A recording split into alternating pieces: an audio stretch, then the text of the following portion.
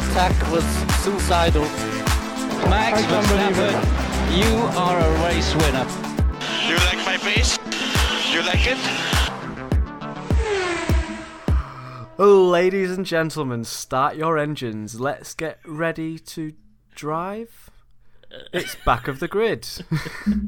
I'm Stu Greenwood, and I'm joined with, as usual...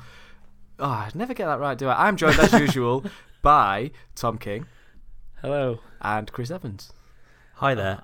I thought you were going to do it like proper Buffer style, and you were going to give us like nicknames or something there. Oh, I should have, shouldn't I? I was tempted. I was tempted to do the whole hog, but I thought it'd be more funny if I ridiculed it.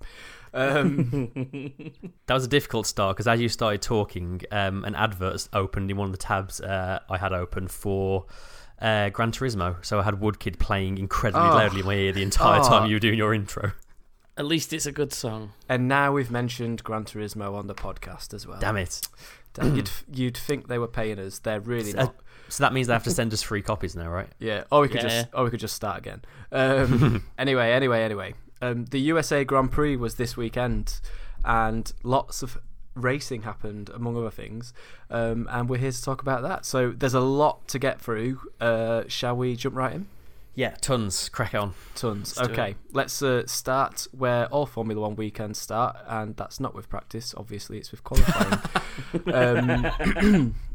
We had Hamilton on pole, 2 tenths ahead of Vettel, with Bottas third and getting within half a second of Hamilton for the first time since the summer break. So props to Valtteri Bottas. It was kind of the only time of the entire weekend he was close to Hamilton, though, to be fair. Yeah, probably the closest he got the whole weekend. Probably that 10 feet he was behind him on the grid. Identical Q3 laps for Ricciardo and Raikkonen for 4th and 5th. You don't see that every day. Yeah, down to like the 1,000th, isn't it? Yeah, literally within 1,000 for the same 1,000 for the second. So Ricciardo set his time first, so he was given the lead on the grid. It always blows my mind when that happens, that like over a track that distance with so many variables that two cars can do exactly at the same time. Yeah, you're normally quite amazed when the difference is a thousandth or a couple of thousandths when it's that narrow, but to be like exactly the same is just mental. Yeah. Have you ever seen the I can't remember what year it was, but there's a race in, I think, Paul Ricard in France where 3 of them set the same fastest lap, the exact same fastest lap to within 1,000th. I have not seen that. I will definitely dig that one out, and we'll have to post it with when we post the link to the podcast, because it's hilarious. It's the commentators found it really, really funny, but it's brilliant. What else? Verstappen had a poor quali lap by his own standards. He said he was pretty much one of his worst ones ever, didn't he, afterwards? Yeah, he was good enough for 6th, but he had a 15th place grid penalty, so we would line up 60 in the after all the penalties were applied, he would line up 16th on the grid. We had that fun situation where some people had penalties but actually started ahead of where they qualified, which is always good fun. So bizarre when that happens. Speaking of penalties, penalty for Stroll for his sketchy block on Grosjean. That was really bad. Yeah, we all happened to be together this weekend watching this one in a pub, and that was probably one of the hairiest moments of the whole weekend, I'd say. Yeah, it was. Yeah. I just don't know what he was thinking. If a car's coming up behind you and you need to get out of the way, if you're on the racing line, you get off the racing line. You don't go further onto the curb alongside the racing line. Yeah, well, he ended it. It was just fully off track, wasn't he? Yeah, so weird.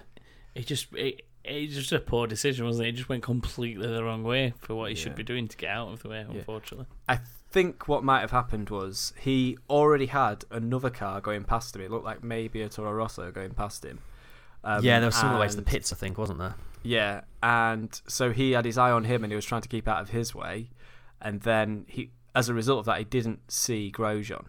So he's moving off the line. He sees Grosjean at the last minute and carries on in the same direction, but Grosjean's already made his decision to go right, which is actually the direction that Stroll's already heading. So part of me thinks that Grosjean was probably as much to blame for that one. But it certainly didn't help the situation, but it was still a very strange, wild thing that Stroll did. Yeah, I mean, it shouldn't have happened. Full stop. Like none of it should have happened. I think both drivers were in the wrong. Stroll was probably more in the wrong. Yeah. What else happened? Sainz debut for Renault. Yeah, really impressive. First weekend in a brand new car for him. Yeah. He started really on 8th. He was ahead of Hülkenberg. Yeah, I mean, Hülkenberg had issues in qualifying. I don't think he set a lap, did he? No, there was a moment where we were all instantly suspicious that Hülkenberg had an issue, and then he just kind of tanked his lap, didn't he, and went in the pits, and we never saw him again.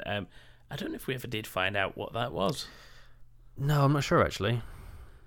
No, but he seemed to have issues come race day anyway, which I'm sure we'll get to. But he had I think...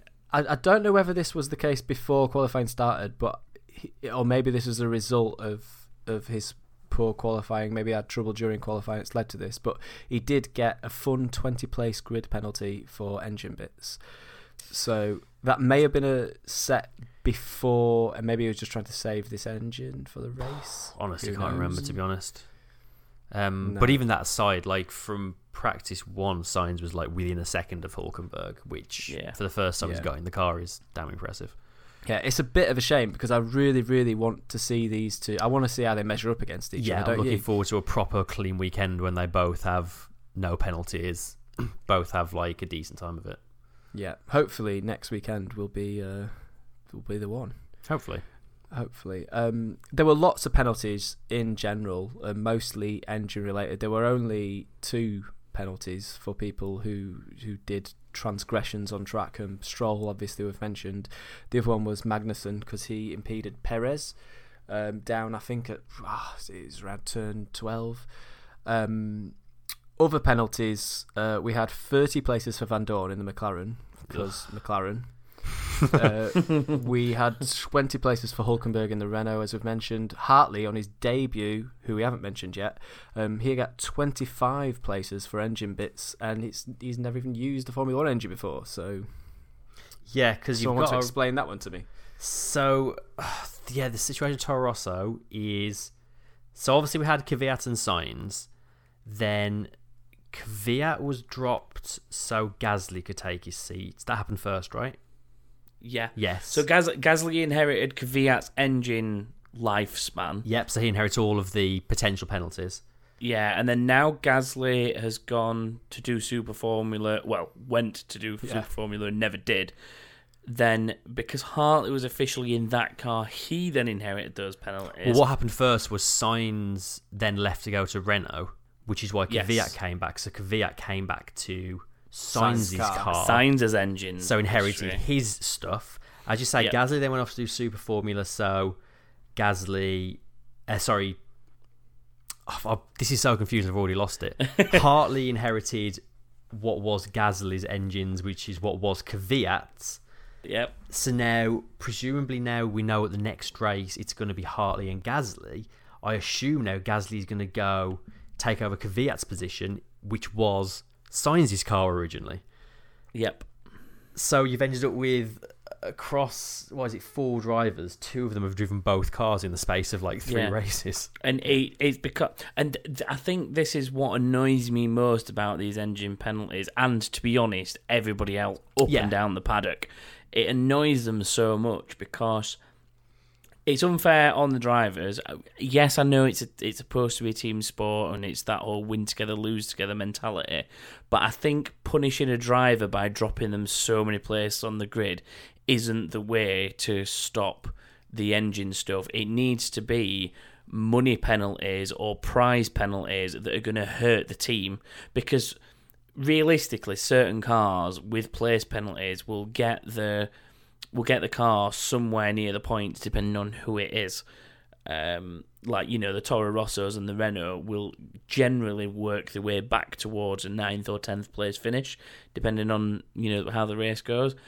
But I think that it's just unfair having to put that on the drivers when the drivers have done nothing wrong. Yeah. Personally, I think they need to punish the team as a whole to stop them just banging a new engine in every weekend, but it needs to be something like more financial or constructor points or something. Points, I think. Yeah, just something that'll stop the team rather than the driver. So a quick stat for you, a quick qualifying stat based around penalties.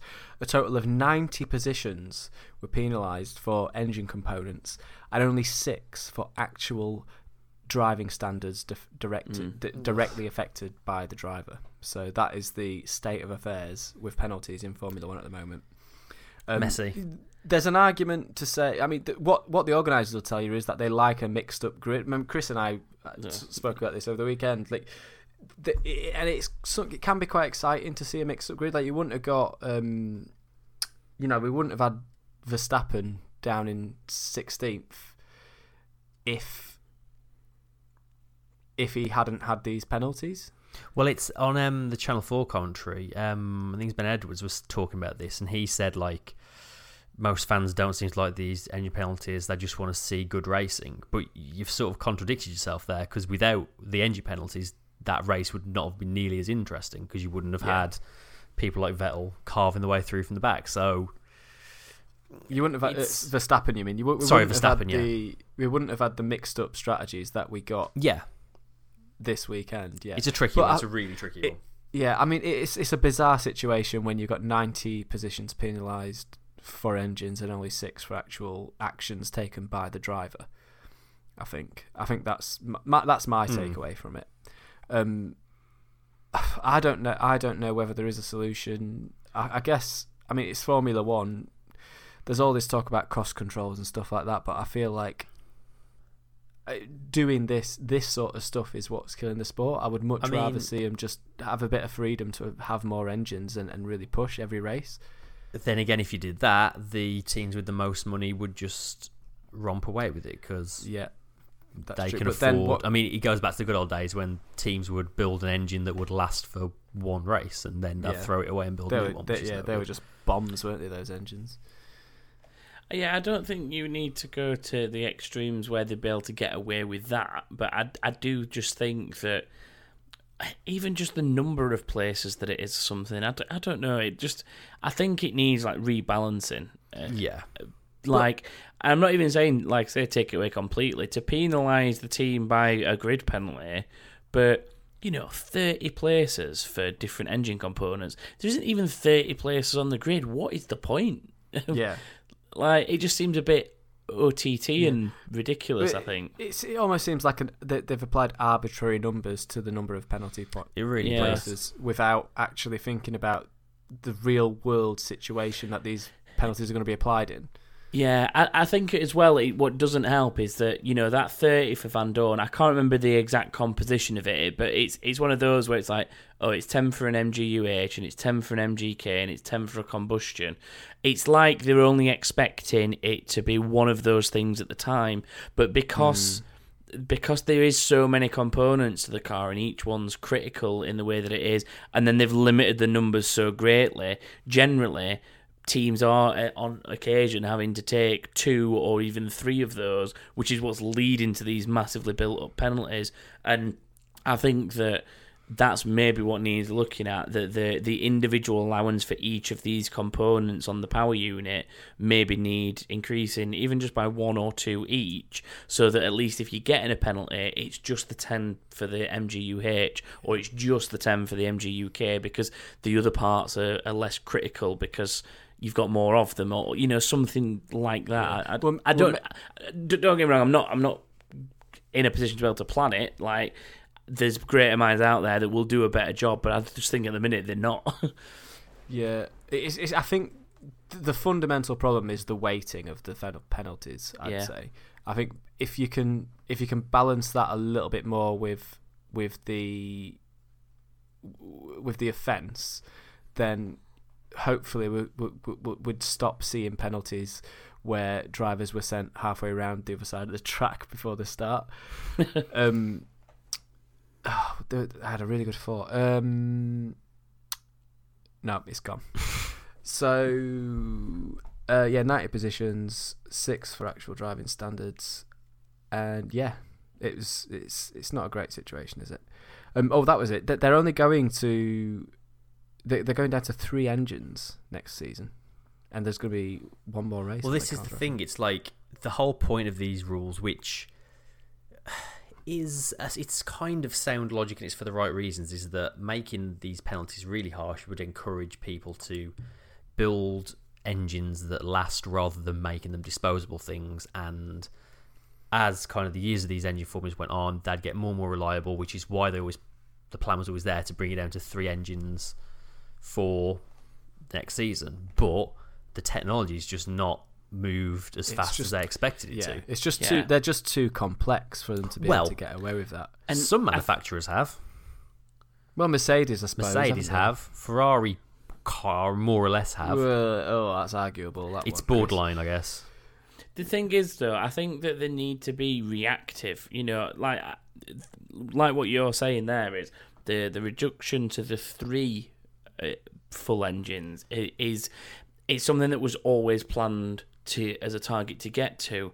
But if that this season starts to look unreasonable, where, you know, I couldn't tell you the figures off the top of my head, but Mercedes aren't too far away from picking up penalties, you know, for opening up different parts of engines for different units and stuff like that. They're a lot more comfortable because of the position that Ferrari have found themselves in, but I don't think they're that far away from things. And I think even if teams like that are sort of saying this, you know, these are a bit too harsh, then surely there should be a reaction from the FIA to say, right, we'll keep it as it is going into next season and not have the reduction and see how it balances out. And then if teams are finding that they can run a whole season with 3 engines, then maybe you look at bringing it in for 2019. And, you know, you got to be adaptive and react to things, I think, rather than just being rigid and saying, nope, that's what we said, so we're going to do it. But then isn't their job as the FIA to be rigid and to set a certain set of rules and penalties for those rules and apply those penalties when the rules are broken? Yeah, but they've also got to be realistic with them, I think. Like, just in the sense that, you know, if you're saying you have to change your tyres, you can only change your tyres once per race, but then Pirelli manufacture a tyre that literally cannot one-stop a race, and they're saying, nope, you're only allowed to change once. Yeah. It's unrealistic and potentially dangerous because you know, the tyres can't... And it's on them to either make Pirelli change the tyre compound, which they obviously have done in the past, or change the rule and the regulation. And I think that's the balancing act that should be at their door, is they've either got to find a way to make these penalties more in weight with what's actually happening, like what we were saying before, or they maybe need to take a step back from this 3 allocation rule because it's going to be too harsh. Yeah, they need to make a rule that it is possible to stick to, I think, is what you're trying to say, isn't it? Yeah, exactly. It just needs to be realistic, and I'm just worried that at the minute 3 isn't. I've just found a list of power unit element usage, and 11 of the 20 cars are still within the limits this year. Interesting. Quite a few of those are all on their 4th version of everything, which is their limit. Mercedes is one of the few that are lower. They're on 4 of most things, 3 on a couple. Actually, I think Force India are the lowest. Force India both use 4 ICEs, 4 turbochargers, 4 MGU-H, 3 MGU-K, 2 energy stores, and 2 electronics control things, which I think is the lowest on the grid, actually. But again, that's Mercedes engine, so... The limit currently is 4 on everything, isn't it? And of course, Force India are the best of the chasing pack, 4th in Very the championship at the minute. Probably by virtue of the fact that they've had far less retirements than anyone else from the look of this championship. That being said, another team still or within the limits is Sauber, who are very much the worst of the chasing pack. So, you know, that's goes true. both ways. Anyway. So they're on year-old Ferrari engines, aren't they, Sauber? They are, yeah, that's true. So you'd hope engines from last year would be at their best. Proven. But anyway. Anyway, we could talk about engines and blow-ups and penalties all day. But they had a race as well at the weekend, so shall we get into that? Cracking race as well. One of the best of the year, I'd say. Wasn't it? Yeah, absolutely. Driver intros. Yeah, that was a thing that happened. Michael Buffer doing all the intros. I'd say it's mixed opinions on it from what I've seen. I'm sort of in the middle with it personally. Like, I like the concept and the idea of introducing the drivers to the fans because, especially if it's televised, it allows people to know who's who that maybe are not regular fans. Yeah, especially in a place like America as well, where a lot of that crowd aren't going to be super hardcore fans. I think a lot of people at that race are still going along for the spectacle. It's like when NFL, like this weekend, just gone NFL in London. A lot of the crowd there are just going to be people who are going along for a game. They couldn't name you 90% of the players on the pitch, and it's kind of doing the same thing. I think the thing is with it, it is definitely a very American way of doing things. Yeah, but I think that maybe they went a little too American for the rest of the world. If they could find the balance somewhere in the middle, where they have some fun, because we've got the track parade. That's kind of what the track parade was there for, but it wasn't very vocal or showy. It was just the drivers going round on the back of the truck, or sometimes in some classic cars. So I think somewhere in the middle of track parade and introductions is where you'll find the right mixture, I think. I think conceptually, I think it's a great idea to introduce the drivers. Yeah. I think properly introduce them. The way they did it was a bit the execution and long-winded. was long is definitely the execution probably wasn't quite there. I think you probably when there's only two people and it's a boxing match and you want to make a big point of those two people, then fair enough, say their name for a long time, it works. But saying 20 people's name for a long time in the blazing sun, I am. Some drivers definitely liked it more than others as well. That's what I was some going to say, embraced it more than others. Well, like Danny Ricciardo seemed to really embrace it and absolutely loved it. Sebastian Vettel was just like, "Yes, hello, I am here, everybody. Well, welcome." I mean, I've got to say, it was the drivers with the most personality seemed to take to it the best, which is why Ricciardo was bouncing around all over the place. Hamilton was clearly loving it. Yeah. It was... I think you have to applaud them for trying things. Yeah, definitely. And that's one thing they've been amazing at all season. I think they're throwing a lot of stuff at the wall right now, and they're seeing what sticks, and I think that's fine, to be honest. Yeah. I also very much enjoyed him calling Kvyat Danny the Torpedo Kvyat. Yes. Yeah. That was a bit controversial, wasn't it? I saw online Will Buxton had written a lot of notes for him, because obviously Michael Buff had no idea what he was talking about. He got half the name slightly wrong, but... He was reading them off a little key card the whole time as well. But yeah, I thought it was a laugh. Yeah, it was funny. It was something different. I mean, obviously we're British, so we struggle with anything too showy, don't we? But I found it entertaining. I just thought it was. Luckily for me, I only saw him do 3 drivers. I couldn't have sat there for him doing 20 drivers. I'd have fallen asleep. Yeah. Anyway, lights went out and away we went. Eventually, and it was a good launch for Vettel. Brilliant start. Great start. Yeah, he did Hamilton into turn 1. He didn't leave him anything either, did he? He actually almost... He must have... If he didn't touch him, he was a millimetre off touching him. Really, really bumptious. Elbows out for that one. And Ricciardo and Bottas were dueling pretty hard through the first sector like lap as well. 3 and 4, I think, wasn't it? They were like... Yeah. It was, I would say, overall, this has probably been one of Bottas's weakest races at Mercedes. But it's also the hardest I've seen him fighting for positions his entire time there. Like some really proper hard wheel-to-wheel racing for those sort of moments here and there throughout the race. But a race as a whole, I think he was pretty weak, to be honest. Yeah, he just didn't have the pace. I've not got to the bottom of why he didn't have the pace. I think he was just struggling on the tyres a lot, to be honest. Yeah, He's in the same car as Hamilton though, and Hamilton was absolutely dominant. Yeah, he was like, while people were pitting around him, he was like perfectly happy just pounding on those tyres for a while longer. Yeah, and that was key to his race, wasn't it? I think the thing for Valtteri around there is that obviously people have the good tracks and people have the not so good tracks, and I think for Valtteri, that is just one of those tracks that maybe he doesn't enjoy it, maybe he doesn't get the feeling for it, but I don't think he's had a points finish, has he, there in his career and its existence side by side. Not a podium finish, he's certainly had points, but definitely not a podium. Or they've been like minimal Anyway, I know he's not finished a couple, and he's sort of finished middle of the pack and stuff like that. It also doesn't help that it's one of Hamilton's best circuits, so it sort of compounds him looking bad. Precisely. Hamilton even said that he absolutely loves this track. He said it was his favourite track. Although he's actually said it's his favourite. Although track. he does have a habit of saying that it's the best track and the best fans in the world at every race. Yeah, he does. It's getting a bit old, that, isn't it? So what happened next? We had Ricciardo and Bottas duelling, and then Hülkenberg retired on lap 4. Yeah, it's a shame because he was running really well, actually.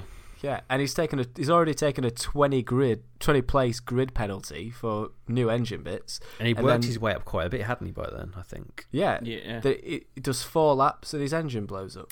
So showing that wasn't a very good engine. Well, there's still plenty of work to be done at Renault in terms of reliability, isn't there? Definitely. That would be proven again to us later on. So back to Hamilton really quickly. He regained the lead on lap 6. A solid overtake on Vettel down to turn 12. Vettel did very little to defend it as well, didn't he? He made it very easy for Hamilton. Yeah, he was looking after his tyres, I think, at that point. I think there was a sense of inevitability about it. How quickly he must have done something that we'd not seen, that didn't get picked up by the cameras, I think, or he's just cooked his tyres and he's used them up too quick. The thing is, though, you still think, even in that situation, he'd make it as hard as possible to get past, because as soon as he lets him go past, you're just going to watch him disappear up the road. Yeah, it did come from quite far back as well, Hamilton. Yeah, it looked to me like a man who has kind of given up on the title a little bit, honestly. Even when he took the lead into turn 1, I don't think he ever really believed he could win that race. Hamilton's pace was just so good. I don't know. You'd expect someone in like championship deciding territory to defend that much harder than that. Yeah, it was disappointing, wasn't it? You really want to see him squeezing him. You want to see him proper, because that whole sort of opening sort of few laps of the race, I was rubbing my hands together. I was like, yes, finally we've got the duel that we've been wanting all season. We've not had them like next to each other on a circuit that much this year, have we? Not barely at all. Yeah, because Vettel, the few races that would have happened, Vettel's had engine trouble. Yeah, or some form of problem. Yeah, so that was a bit of a shame that he let him through so easily. But what can you do? Like, it's racing, isn't it? It's once again. Do you ever think that there was part of it that was the only way we're going to beat them is on strategy from a Ferrari mentality? Not saying it's the right possibly mentality for them to have had, but just the philosophy of, we know that they're going to be quick, especially with something like a 1K straight that's got DRS on it. Yeah. Is it that we try and look after the tyres better, let him maybe push himself too far, trying to make a gap and come back under the pit stops? But try and get him on the undercut. Yeah, and whether that's what they were thinking, obviously it never paid out. But if they were, it nearly worked. He came out. Nearly did. When Hamilton came out of the pits, Vettel was right behind him. It was very close.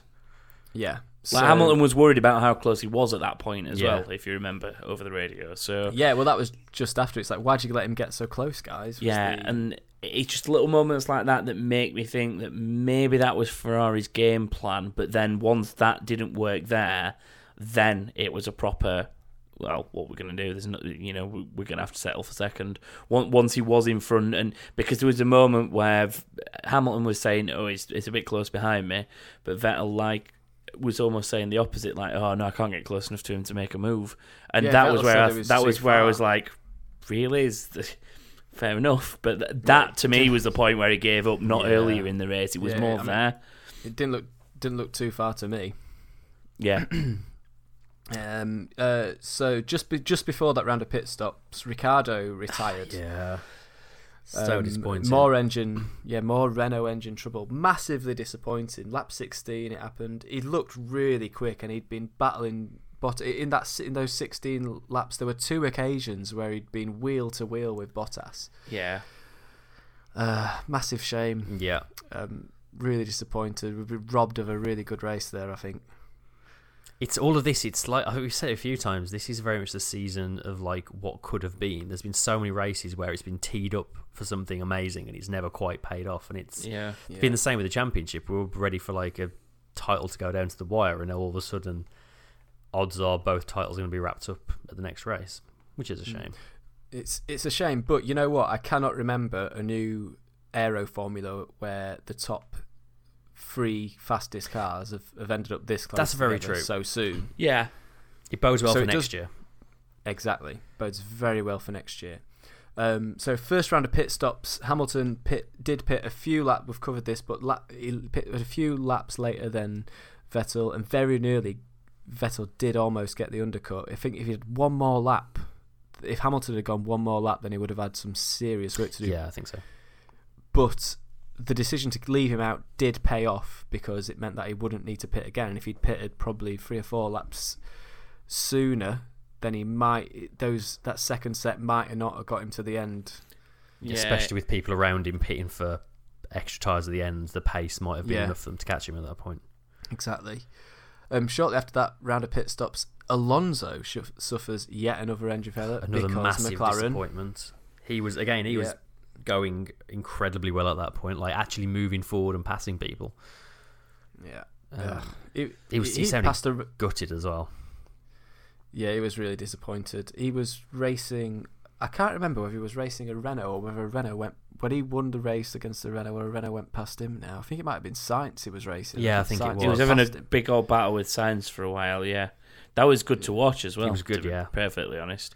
Yeah. And then, like you say, I can't remember which way around the last move was, but I do just remember him looking really slow, and then Sainz came back past him, I believe. So Yeah. whether they'd been dueling, I can't remember exactly how it unfolded, like move by move, but it was just a shame to sort of see that end there, and then obviously everybody else floods past him, don't they, at that point? Yeah.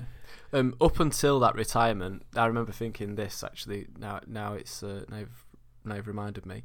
I remember thinking Alonso must be worried if he's getting past that Renault, if he's racing the Renault and beating it on power, then he's going to have that engine next year. Yeah, absolutely. He bodes really so well if- for McLaren next year. Would you say that he was racing it on power though, or because I think it was more that he was doing a really good job of keeping him through areas like Sector 1 and maybe Possibly. the final sector, where it's more about the car than the engine. And Yeah, maybe he was putting enough of a gap to. That's it, and the long runs down into the tight hairpins, that's where Sainz was trying to do his damage, but Alonso was doing his damage in sort of Sector 1 and the last sector of the lap leading on to the back, the start-finish straight. So I think they were fairly even in that respect, or a lap evened them out at least, which is why it was a good fight, I think, as well, because there were strengths and weaknesses to both cars through the lap. It was like watching the Porsche and the Audi going round Silverstone that year. Yeah. in the Yeah. World Endurance Championships. Remember that, when they were just literally lap after lap, just overtaking each other at different parts of the track. Crazy racing. Yeah, so Alonso. Oh, that's the other thing I was going to say. It's I don't know. I think there's still question marks over that Renault engine for next season. It's For all these failures. Yeah, it's still far from bulletproof. I still think it's going to be better than the Honda, though. That's the main thing. Well, yeah, I think if this engine had not failed for Alonso, that if he'd finished this race with this engine and everything had been normal, then that'd surely be casting some serious doubts over the decision to go to Renault next year. But as it stands, the engine failed, so I guess they've made the right decision. They've gone from the worst engine to probably the second Second worst, yeah. I mean, it's progress. Yeah. I mean, we'll see how. I mean, Red Bull are doing well enough in it, aren't they? So. Well, one of them is. Yeah, well, yeah. That's the thing. It's only ever one of them going well. They need, and if they're going to win constructors' championships and drivers' championships, you need both cars up there. For sure, you need both cars up there, especially constructors. You're never going to win a constructors' championship with just one car. No. Well, is that not proven by this weekend's results? Pretty much. Like Mercedes have officially won constructors now. Yeah. With that result. So yeah. And that's proven by two cars consistently finishing.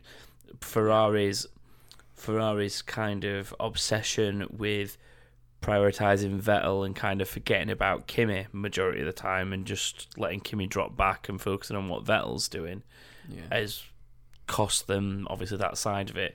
Ultimately, I genuinely think that they don't care that much about constructors, whereas Mercedes kind of revere winning the constructors and it feels like a big thing for them. I genuinely think Ferrari do just care much more about the driver's title, and to them it's not worth as much. Probably helps that they get that huge payout just for being Ferrari. Yeah. It means they don't really need the constructors. That is probably the main reason for that. However, I do think that even if the payouts were slightly more in line, they would probably just strike me as a team as they'd shrug off a constructor's loss based on getting a driver's win. You know, that would be the priority for them. Whereas I think Mercedes would still take home a lot of pride with a constructor's win, but a driver's loss. And I think that's where the two sort of team mentalities differ between those two. Yeah, I think so. So speaking of, going back to Renault for a second, Sainz for Renault pulls an awesome move on the Force India of Perez around the outside of the outside of 18, 19. Can't remember 18? The corner names there. Well, numbers.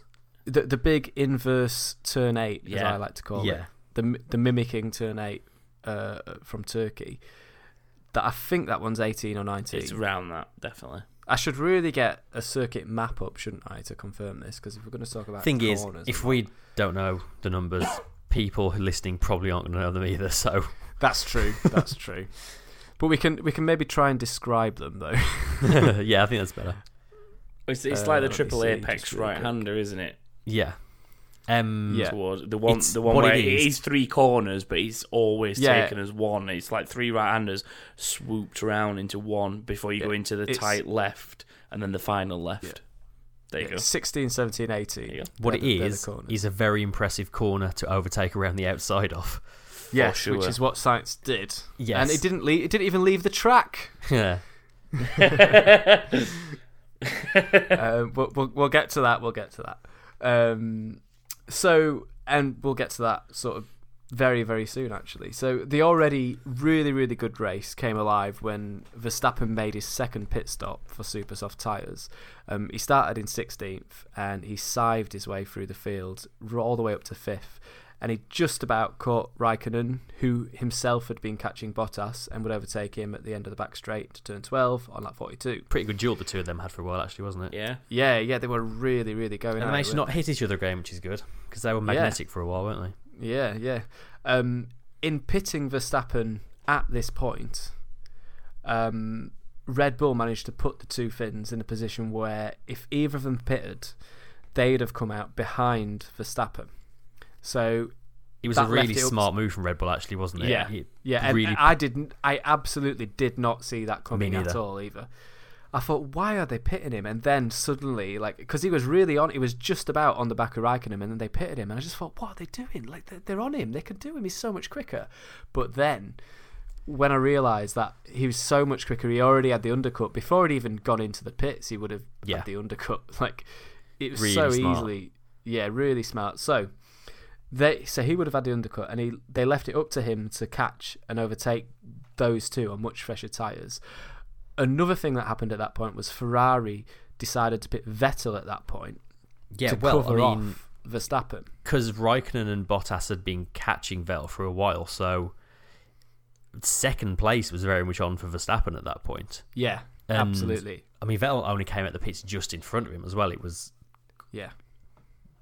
Second place was between four people for quite a chunk at the end, which is crazy. Which made it a great race as well. It's made it the advantage, of course, so unpredictable. Of course, the advantage Vettel had was that when he pitted, his teammate was at the front of that queue. So well, they just got let through, ultimately. Yeah, literally just let through at turn 1. Yeah, which you'd expect in the scenario that they're in. Yeah, totally. The person who didn't let him through was Bottas on lap 31. Well, he didn't. He left him more space than he needed to. True, but he did. He had to thread the needle through some lap traffic to get around him in turn 1, didn't he? Yeah, Van Dorn just sort of languishing on the outside, trying to get out of the way. Do you know? I think that it's really 50-50, and I think that it is an excellent move from Sebastian to thread that gap.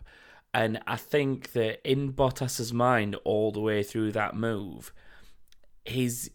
all he can see is Van Dorn in his mirror, and he knows where he is in relation to Van Dorn, and he's like, there's a car width there, and he's not getting through that. And that, Bottas has already sold to himself that Vettel will not get through that gap, so he's really like lackadaisical about the defence. And then the next thing he knows is Vettel is alongside him and steaming past him, and then it's already too late at that point.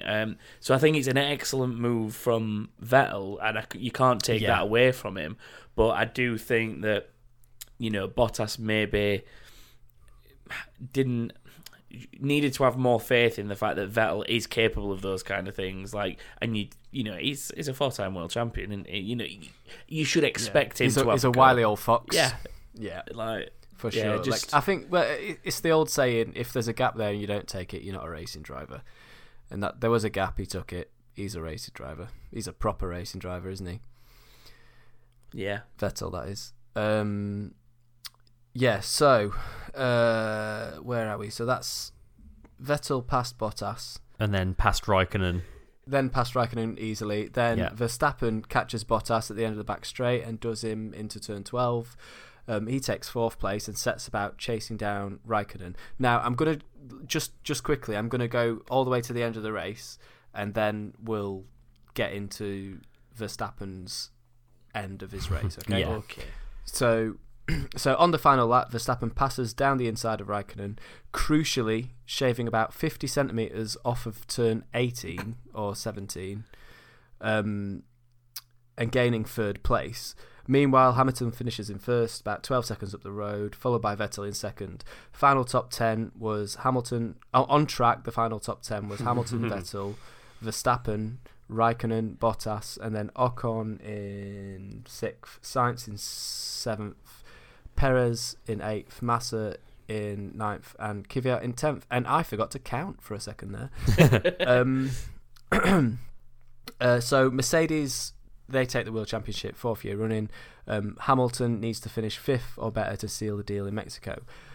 Verstappen was handed a 5-second penalty for crucially shaving about 50 centimetres off of that corner and getting past Raikkonen. So he was demoted to 4th. He was he was about to walk out onto the podium, and they came and grabbed him and said, I mean, I'm sure we all know this, you all watch Formula One, the listeners, but they took him away, and he was very magnanimous about it. He took it quite well. He was until he was interviewed in the press pen, where he literally called Stewart.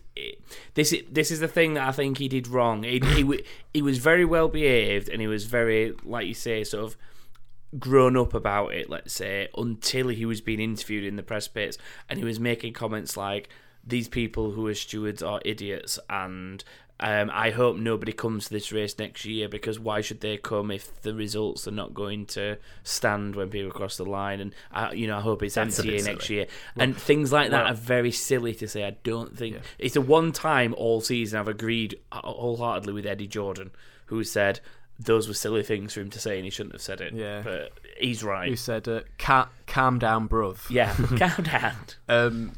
I also think his dad needs to learn when to keep his mouth shut. Yeah, his dad was effing and jeffing all over the place. Yeah, this is the thing. So cue a Twitter storm from the Verstappen family and the wider F1 audience as well, let's not forget. I think Twitter storm might be a bit of an understatement. Mark Webber even said the word shit live on television. I only saw that today. And it's, if you can find the clip, it's the really funny thing. Can I ask at which point he said it, by the way? Because I'd never noticed it. It's quite a long way into it. It's like towards the end of The really funny thing is, he starts to say it, then stops himself, then starts again, then stops himself, and then says it anyway. So, like, you clearly knew you weren't supposed to be saying it. Yeah, and then the reaction from everyone as well, just like, oh, no! Well, if you listen, David Coulthard killed a cat. David Coulthard properly tells him off, but it's his TV production company, so... Yeah, well, it's and Webber's. It's his and Webber's. It's his and Webber's. Oh, yeah, of course Webber's involved as well, isn't it? They own it. Yeah, they own it together. Silly. They're like 50-50, I think. But yeah, they were... I don't think he was very impressed by him. Okay, so what do we all think of this this scenario, this whole thing? Let's start with you, Chris. I mean, I don't know if this is going to be controversial. Like, based on the Twitter reaction, it probably is. But taking the incident in isolation on its own, yeah, he cut the corner. He overtook someone by cutting the corner. That's a penalty. The problem is, when you don't take it in isolation, it becomes part of this sea of massive inconsistency. Somebody else overtook someone by cutting a corner during that race, and nothing happened. People were track extending left, right, and centre for the entire weekend. The penultimate corner was basically make your own lineup for the entire weekend. So that's where the problem lies. I've got no problem with him losing that position. I think if you take a place by cutting a corner, then I think under normal circumstances they'd probably have told him to give the place back. Obviously, on the last lap of a race, you can't do that because you don't have time to. Yeah. Yeah. Tom, what's your thoughts? Similar, but maybe not quite the same. Like I agree with the fact that, you know, if you are going to take that much out of a corner, if someone did that to me in a race, I would be peeved and I would want them to be giving me that place back, basically. However, it's where the consistency comes in, because you cannot just have one rule for some and then a completely different rule for this one scenario. Yes, it's a different corner, but I just can't understand why we can't have the simple rule of if all four wheels cross the white line, you will be penalised, no matter where it is, no matter what track it is, unless you're like physically forced wide and there are situations where there's legitimate reasons for being off the track. You know, you're forced wide, you've made a mistake, you kind of outbraked yourself in those scenarios, but you've already lost time in those scenarios, so it's not so much of an issue. But I think, you know, if you cross white lines, you should be pulled back. Like, as daft as it sounds, if you were on a video game and you cross white lines, no matter where it is on the track, the video game comes up and it says, warning, you've left the track, and you're like forced to slow down slightly, or it says like do that again and you'll get a penalty, and it's really strict. Why can't we in real life be as strict as the F1 game is? Don't British touring cars have a system like that? They do now. Have things embedded in the curb, and if enough of a car crosses over that, it flags up something to the stewards. With British touring cars now, it is official that if all four wheels leave the cross the white line and you leave the track, and there's no sort of, in inverted commas, valid reason for it, such as you are pushed and it's not your fault or something of that nature, you will be penalised for it. And I think they get 3 strikes essentially with that. So it's, look, you've done this, do it again. That's your second. Do it again. Right, that's it. You will receive a penalty. And it's as cut and dry as that, which I think we need to get nearer to. I'm not saying that Verstappen's overtake is fine and dandy, because it's probably not. But I think that like people going round wide the outside of turn 1 and going all the way off the curb to keep their foot in it to ultimately keep a position is just as bad as cutting a corner, because you could gain an advantage by running wide and keeping your foot in off track and coming back on the track. Bottas did that. Precisely. Bottas did that against Ricciardo. Yeah. He didn't get penalised, and that was for 4th place at the time. Yeah. Then again, I think running wide on an exit and cutting the inside of a corner are different. You're extending the track, aren't you? They'd say they'd argue that you're making the track longer, but then you're gaining momentum from doing that. If you take more road than the other car on the inside, then you've got more time on throttle. Precisely. Therefore, if you're going onto a full throttle section, then you're going to have which more is why speed. the outside of the corner's line is where it is. Because it wouldn't be the same corner if you could run 10 foot further out wide. Yeah. And I think that the problem that we've got in this current era of Formula 1 that causes these issues is the fact that we don't have gravel traps anymore, and we have huge long runoff areas, and you can't go back to just, well, as soon as the track stops, it's gravel and grass, because it's not safe, unfortunately. And that is the reason we're in the situation we're in, because it is much safer to have the runoff, and I will never dispute that, and I'd never be one of those people that claims bring gravel right back up to the edge of the track, because it's just not safe enough to do it. And also, you don't want to see a driver's race ended because of one mistake. Yeah. It doesn't have to be. Well, there's that, but it doesn't have to be gravel though. They could just put a bollard up at the corner if they really need to. The bollards if they come off, they're usually quite flexible. They just bounce off the cars and disappear. Then again, somewhere. they've tried that in Monaco before, and within no time, someone will whack into it, and then as soon as the bollards are gone, everyone just cuts the corner again. It's tricky. It is. My own sort of feeling on it, and this is something that I've not seen this really mentioned that much, but I've watched that replay quite a lot of times now, and I feel like maybe it looked like Raikkonen was about to give him the squeeze a little bit, and he felt like he was moving in a little bit to avoid it. Now, my argument is that Verstappen was already more than half a car length alongside Raikkonen at that point, and that is when Raikkonen started to give him the squeeze. Raikkonen must have known he was there because he's been doing this for a long time. He's not an idiot.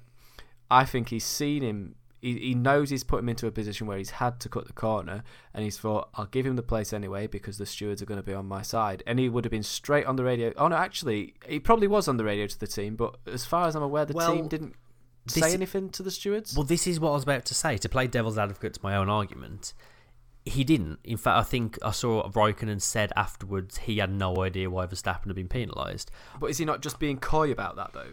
I honestly think if the stewards hadn't done anything, nobody would be talking about this. I don't think Raikkonen or Ferrari would have brought that up. I don't think anybody would have done. It was... everyone genuinely seemed to see it as a racing incident. I think you need an eagle eye to even spot it. Well, this is the thing. Which is the steward's jobs, ultimately. Watching it live and watching it at full speed from live coverage, for me, you can tell that he takes a very, very tight line across the corner, but it almost, like at full speed on the way that it was shown originally, it kind of looks like, yes, he takes the curb, but it's one of those scenarios where while his front wheels are off track, his rear wheels aren't. And then when his rear wheels go off track, his kind of front's already made it back on, because of he's just taking it tight. But then you do look at it from a wider angle and you realise how much he has actually cut out of that corner, and then it hits you 50 centimetres. And it is a long way when you actually see it back properly. You get the right freeze frames and stuff like that. What would you prefer? Sorry, you're not finished. Well, no, I was just going to say, there is a bit as well that comes into this where Raikkonen is obviously trying to turn in and kind of squeeze him to stop that move. Now, would Verstappen still have made that move if you had one of the more, not necessarily the flexible, flat plastic things, but one of the more circular, rigid style bollards that you get in... Oh, I know the ones. There used to be one at Malaysia. I don't know if it's still there, but there was a... They're like those curved bits of plasticky, rubbery stuff, weren't they, that'd stick up a little bit, and you could drive over them and they wouldn't do any damage, but they compromise you. An obstacle that you wouldn't want. Now, would he have done that? Were one of those there, and would he have got the place still because it would have compromised him? Well, here's what I think we all agree on. I think we all agree that the tracks should be designed in such a way. We can all agree that tracks should be designed in such a way that this kind of thing isn't possible for this kind of thing to happen. Do we agree? I don't think you'd ever be 100% foolproof with that, but it shouldn't be so easy to cause this much of an issue. The trouble is, though, tracks were designed with safety first, and the two things don't always go hand in hand, sadly. Yeah, true. I mean, you won't those kinds of speeds through those corners. You don't really want to be driving into anything, but it's on the inside, and if it is on the inside of a corner, that's the least likely place you are going to drive into something, because at that point you're in control of that turn-in point. It's only after you've turned in. It's only on the mid corner to exit where you tend to lose the car. Yeah, I mean, on a corner like that, there's no reason why you couldn't have a bit of Armco on the inside of that curb, so there's not a car's width on the curb. Yeah, but I don't know. What would the other question I was going to ask was what would you preferred the result to? Would you prefer that it stand, or are you pleased that he was penalised? Not pleased, but are you satisfied with the result? Yeah, I think it was the right thing to do, personally. Yeah, The thing that annoys me most about it, I think, is just purely the consistency of it, that people were so wide all day. And that is why this is being highlighted.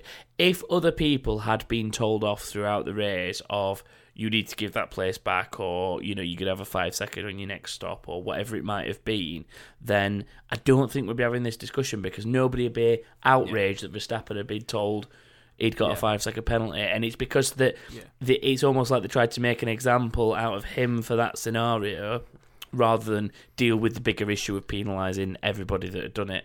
And I think that's why there's been probably a lot of defence of Verstappen, is because that's why people think it's unfair. Not that he should have been allowed to keep the position, but more the fact that it's unfair that it's only him that's been singled out for it. Well, if you think back to Austria last year, I think it was, and they said at the very start of the weekend, the penultimate turn, if you run wide there in qualifying, your lap will be deleted, and if you do it multiple times during the race, you will get penalised for it. And I honestly think we need, maybe before the race, maybe after Friday practice when they've watched them going round, an FIA thing saying, these corners, if you do this, this is what will happen to you, because it's just so wishy-washy still. Yeah. What do you think will happen next weekend at Mexico? Because that was an absolute black spot turn. I remember Hamilton famously cutting that corner and getting a huge advantage and not being penalised for it. Well, it was also Mexico last year where we had 3 third-place drivers at the end. Yeah, and this is where fuel really gets added to the fire. There is a steward who was part of that exact same issue in Mexico, and it would seem that a few people within inside F1 who aren't too happy about the decision have also called out the fact that this particular person, mentioning no names of the 4 stewards. No, we shouldn't. I'm not going to, but there are particular people within F1 who have also said that this particular steward has also been part of other questionable decisions, which I'll not go into the details of the decisions, but there's a lot of people that appear to be trying to blame someone, which is, like I say, it is a lot of fuel to the fire, and a lot of it's said in a red mist, I think, because a lot of this is all sort of Sunday evening after it's all gone down. Yeah, adrenaline's pumping. But where any of that goes, I have no idea. No. It would make you wonder though. If for me, without going into too much detail on it, I think that if multiple people are saying they have an issue with some decisions being made by a particular steward over a consistent length of time and can give examples of it, I think that a steward should, in theory, be open to a review of some kind to say. To stand up for themselves and say, well, here's a justification of these decisions, and you know, it's then decided by the FIA. Well, unfortunately, we're going to decide you won't steward anymore, or no, we're with you. We stand by what the decisions that are being made. But that's why it's a panel of 4 as well, is to try and avoid that kind of thing happening. Well, this comes back to the arguments we've been around for a while, is that the panel of stewards should be permanent positions. They shouldn't chop and change every race to give you more consistency in decisions like this. Yeah. Yeah, I agree with that as well. It's obviously, this isn't one we're going to solve in the space of an hour on a podcast, but sadly, it's the main talking point in F1 at the moment. It is the main talking point in F1. Which is a shame, because it's a race where we should be talking about other stuff, but F1 has a habit of doing that, doesn't it? Yeah, it does have a habit of smacking itself in the face. Is there anything we haven't mentioned that you guys have got? From the race? I don't think so. We're an hour in, so it might be time to... Thought it might be a big one this week.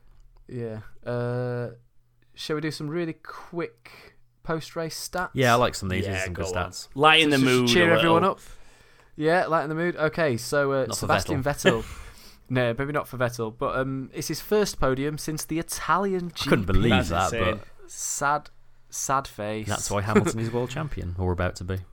Or about to be, yeah. Mercedes, obviously, they've won the Constructors' World Championship with their 75th win and their 150th podium. It's a nice. And Chris, I think the next one's What's that? yours, my friend. Yes, we talked about this for a few times this season, actually, but Ocon has now taken the record for consecutive finishes at the start of a career, which is the record Max Chilton held. 26 races now, Ocon, since his debut, has finished. Unfortunately, the only significant thing Max Chilton managed in Formula 1. Yes, the only thing he had left. Yeah, the only trace of him that remained in Formula 1 is now gone. Yeah. That's Esteban Mad Skills Ocon. or Esteban Oconsistency, as I saw him call on Twitter. Oh, that is good. Oh, yes. Got a lot of time for that. Do we have a driver of the day? Well, as usual, the official one was Verstappen, because it always is. Which, to be fair, is a pretty good shout to come from 16th to briefly 3rd. Is very impressive. I think Ocon, as we just mentioned as well, is a good shout. He was once again best of the rest. He's rock solid, isn't he? Yeah, he's going to be he's a champ one day in waiting. He is. Yeah, you would think so, especially with Mercedes backing. He did really well to hold off Sainz for quite a chunk at the end of the race. Sainz all after him, and Sainz as well worth mentioning in his first race for Renault to finish 7th. Just a future thought for you here. Ocon Mercedes back in. Yeah, this is what you were going to say there. I'm glad I got it first because now I sound like it's my thing. But obviously we're both thinking the same thing here. You've got Ocon with Mercedes back in, Sainz with Renault back in, Verstappen potentially to Ferrari at some point in the very near future. He's got three more years at Red Bull, hasn't he? Yeah, but if that Honda engine comes good, I'm thinking more like long term because they're all still young between the three of them. Yeah, that's true. Yeah, you could potentially, or even if the Honda engine comes good and they stick it in the Red Bull, whatever the situation ends up being, but over the next 3 or 4 years, we could be seeing a 3-way title fight between those three. Fingers crossed. Do you want a long term prediction? Go. A long term prediction. So we know Hamilton and Bottas are at Mercedes next year. In fact, Mercedes is there for a few more years. Hamilton's there for a few more years, isn't he? Now I think. Can't what his contract says. Did he? Is he his drive's up the end of this year. Next year. Yeah. 2019 is the big year, isn't it? Anyway, so yeah. My long term prediction is 2019 is going to be Hamilton and Ricciardo at Mercedes. And then when Hamilton retires a year or two after that, Ocon will move to Mercedes. So write that down somewhere and don't lose that prediction for the next several years. I'll bury it in a time machine and we'll dig it up in. I'll post it to myself. Yeah, we'll bury it in just outside the town hall. Just put do not open until 2022. Yeah. So, driver of the day we were choosing. My vote. I think Ocon's got my vote. I was impressed with the Verstappen drive, but part of you expects it. I think Sainz in his new team first drive to do as well as he did all weekend. I'm going to go with Sainz. I think I want to say Sainz as well. It's a really tight thing between all three of those, though, for me. Okay, so Sainz gets the back of the grid seal of approval. Then, move of the day. So Ricciardo and Bottas, although it wasn't, neither were only actually overtakes. They were still having their side by side moments 2 or 3 times through turn 1, 2, and 3. I think the Verstappen move into turn 17. No, just a joke. That's a joke. I don't know. I do like Sainz around the outside of Perez though in that same section. I think that's the one for me. I think an honourable mention of some description for Vettel's threading the needle round Bottas. Even though Bottas wasn't particularly fighting him, I just think Vettel's foresight and actually finding the gap was worth a little mention. I'm gonna go the other road from you guys. I'm gonna do the Ricciardo and Bottas side by side, and Bottas keeping hold of the first time. Bottas keeping hold of it so early in the race that was my jaw dropped to the floor when I saw that. It was epic. And there's one if there's one person you're going to do that with, it's Ricciardo. He will cling on and cling on, and it's a shame Bottas kept it. If Ricciardo would, you know what? No. Wouldn't have made a difference because Ricciardo would have blown up a lap or two later. Yeah. You know what? I'm going to say Sainz passing Perez. I would love to. You've talked yourself out I've of your changed choice. my mind. I've talked myself out of it. Do you know the really Ricardo, funny thing? You'd persuaded What? me. I was about Yeah. to say persuaded me, and I'll say Do you know Ricciardo and what? Bottas. The thing is, when I sent you to a message saying this is an awesome race, that is the bit I was watching, the Ricardo Bottas Yeah. thing, Yeah. and I was like, Yeah. this is going to be an Well, awesome race. Okay, let's give it to Ricardo and Bottas for their synchronized turns 1, Yeah. 2, Yeah, 3, I can 4, go with 5, that. 6, 7, 8, 9, 10. What the heck moment, WTF moment of the race? Honestly, what the are we doing here? I mean, there's a few. Some people would argue the driver intros. I kind of enjoyed them. The only real on track thing was Ericsson and Magnussen towards the end having a very clumsy shunt. Yeah, that was annoying. Who's written CG Eagle on So this did you document? guys notice this? Obviously not. Towards the end of the race, there was a shot. It's like a sort of not a proper aerial helicopter shot, but a shot from a high up camera of turn 1. It might even been Ericsson Magnussen going through turn 1, and a giant shadow of an eagle flew across the track at turn 1. Wasn't that just the giant eagle that lives near the track? Well, the thing is, this shadow was so big, if it was a real eagle, it would have been about twice the width of a Formula 1 car. And I'm not talking Daenerys. wingspan, I'm talking its body. So lots of people online were like, did anyone else just see that? Am I going insane? It looks like they did actually CG an eagle shadow. Because you know a lot of the advertisements you see are actually like, they're not really From there. They're kind of watches and things. Yeah. Basically, they were doing the same thing and had an eagle shadow fly across turn It is 1. America, though, isn't Well, it? I think that one's got that's got my vote. But a CG eagle shadow flying across the track is definitely they've got my click. I'll try and. Oh, here we go. Hang on. I'll find a link to it right now and send it you. Yeah, I want to see this. Yeah, we need. I'm need amazed this you to didn't make notice it during the decisions. race. To be honest. Yeah, talk amongst yourselves. Here we go. I'll send you the link now. Have a watch of that. Okay. There we go. I need to make sure I command click this so it opens in a new tab and I don't end the recording. What? It's going round the corner as well. Like touches the apex. Yeah, it clips the apex. What is that? And they just like, that's ridiculous. Okay, that can That's have so it. Stupid. That can have it. What? That's It's definitely. just- Are you sure that's not fake? Are you sure that's not someone having a laugh? No, it is. It's fake. It's a fake. It's like FOM did it. No, I mean FOM. Are you sure? Yeah, Are that you- was someone on YouTube. Just Nope, did it? that was on the live TV broadcast because I remember seeing it live.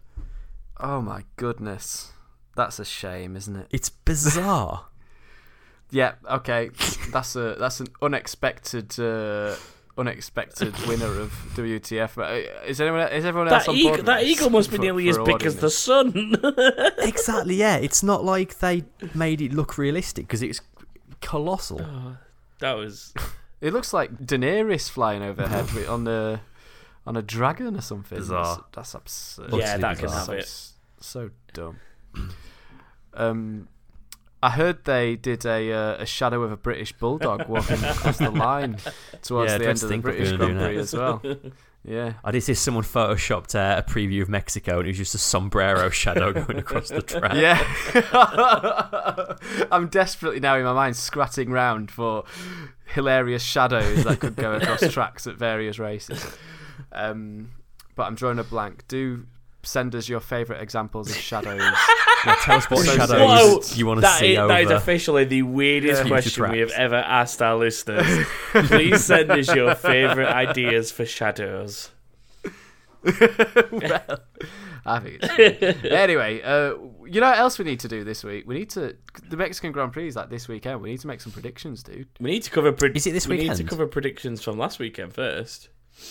And we need to do that as well. I'd rather not, to be honest. All my talk about a clean sweep. But shall we do that? And then if we've got time, we'll make our predictions. If not, we'll do a little special one at some point. Yes, we'll scrub. Well, all the news that we had, we've kind of already mentioned. We'll mention briefly that Alonso, it looks like he's going to do the Daytona 24-hour, which is kind of the second most prestigious 24-hour race after Le Mans. In Zach Brown's team, actually, alongside Lando Norris. I believe that happens in mid-January, so that's not far off. Yes, it is. And we might as well mention Kvyat's been dropped again for Mexico, replaced by Brendan Which Hartley, I could rant about Red Bull's treatment of drivers for another hour, so let's not go into that. That does bode well for one particular driver, though, doesn't it, Tom? Oh, you mean my prediction for the win? Well, Verstappen always wins after Kvyat gets dropped or like whatever. It's very true. I'm not actually going to go with him. But. So that's one it's prediction. Just an interesting stat. Anyway, shall we? Does someone want to go over these predictions? Go on, I'll take over at this point. So, unsurprisingly, all but one person said Hamilton for fastest qualifier. That one person was a newcomer, actually, I believe. Scars of Karma on Twitter. So thank you for getting involved. Fortunately, you said Vettel. Everyone else said Hamilton. For qualifier, win again, mostly Hamilton. Me, Tom. That's life. Anyone but here, Craig Mitchell and Paul Kelsall all got that right. Everybody else was either Vettel or Verstappen, which are obviously good shouts. No one got the first DNF, which was Hulkenberg. Closest was That's Life, who said Verline, who I believe was second or third. Second retirement. He was. There's a really I know it's disrupting it and adding extra length to the show. However, there was a really awesome moment with him in the press pit where he had a coming together with Magnussen quite early on, didn't he? And then obviously Magnussen had a coming together with Ericsson later. The interviewers asked him about this, and Verline was sort of saying, well, it's inevitable sometimes that you're going to come together with him. Then there's a big crash in the background, like literally something falling over. Verline suddenly looked around and the guy went, "Don't worry, it's not Magnussen." And Verline just went, "You never know, it could be." I just thought it was a great moment. Continue. I like that. Number of finishers was 16. We had 4 retirements. Lots of people got that right. Stu, you got it right. Newcomer, that's right. Scars of Karma got it right. Anyone but here, Eric Richardson, Paul Kelsall, and Anders all got that spot on. Random driver Vettel.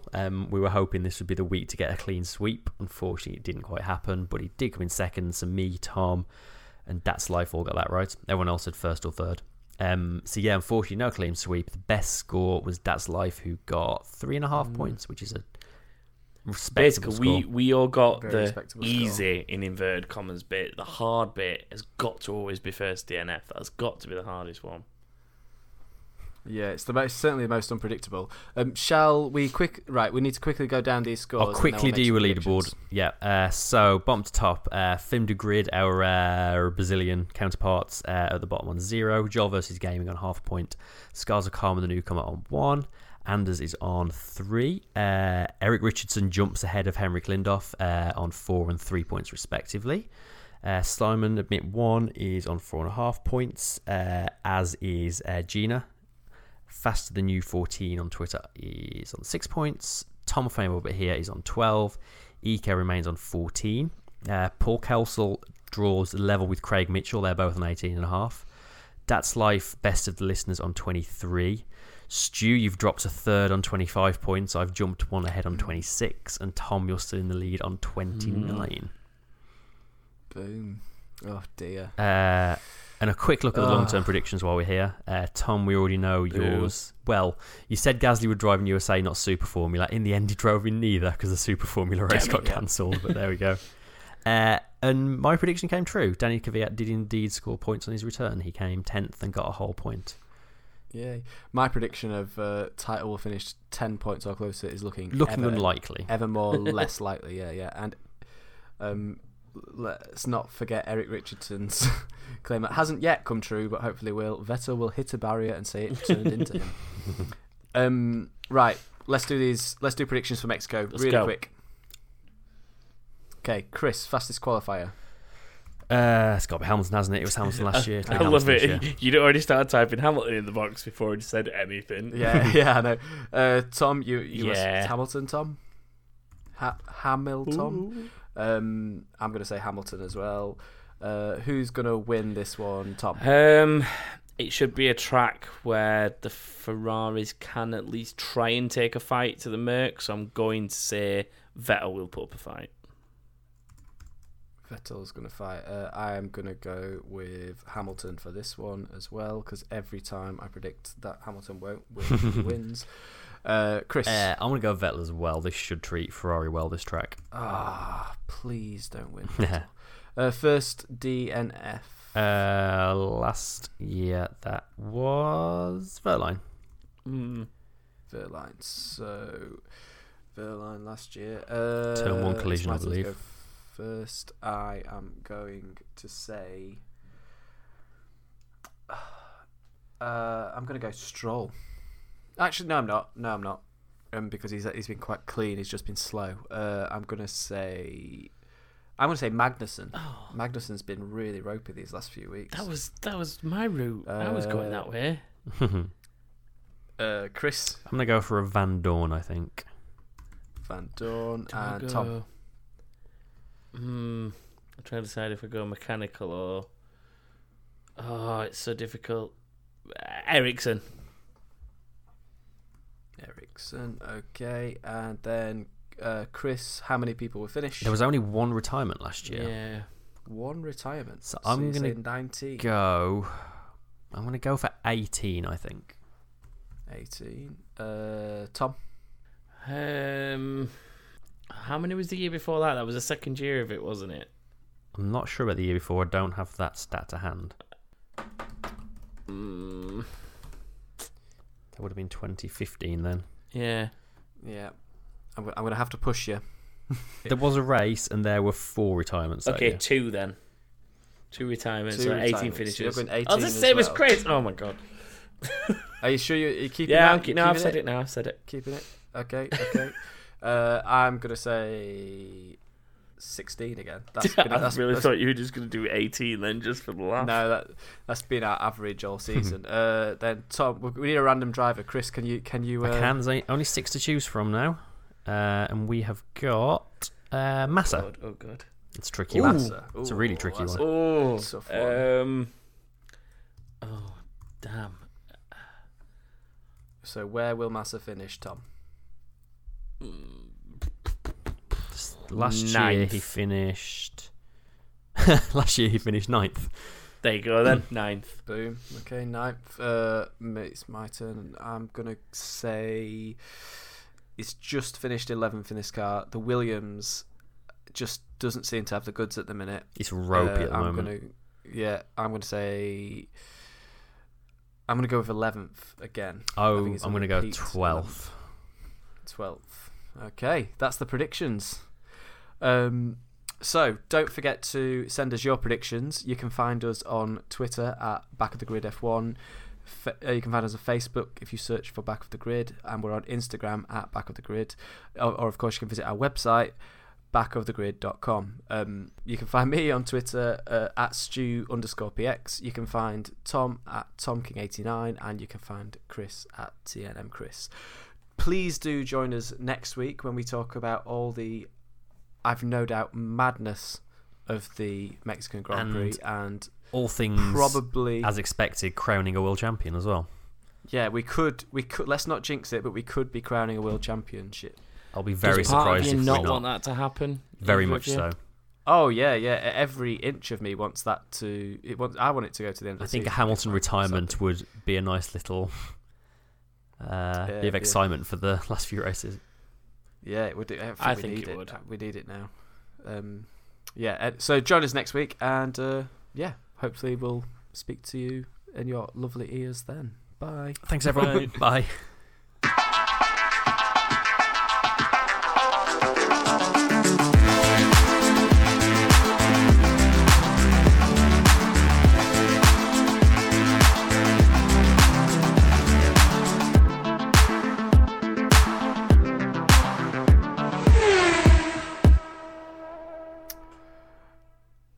I just said lovely ears. Yes, you did. Oh, God.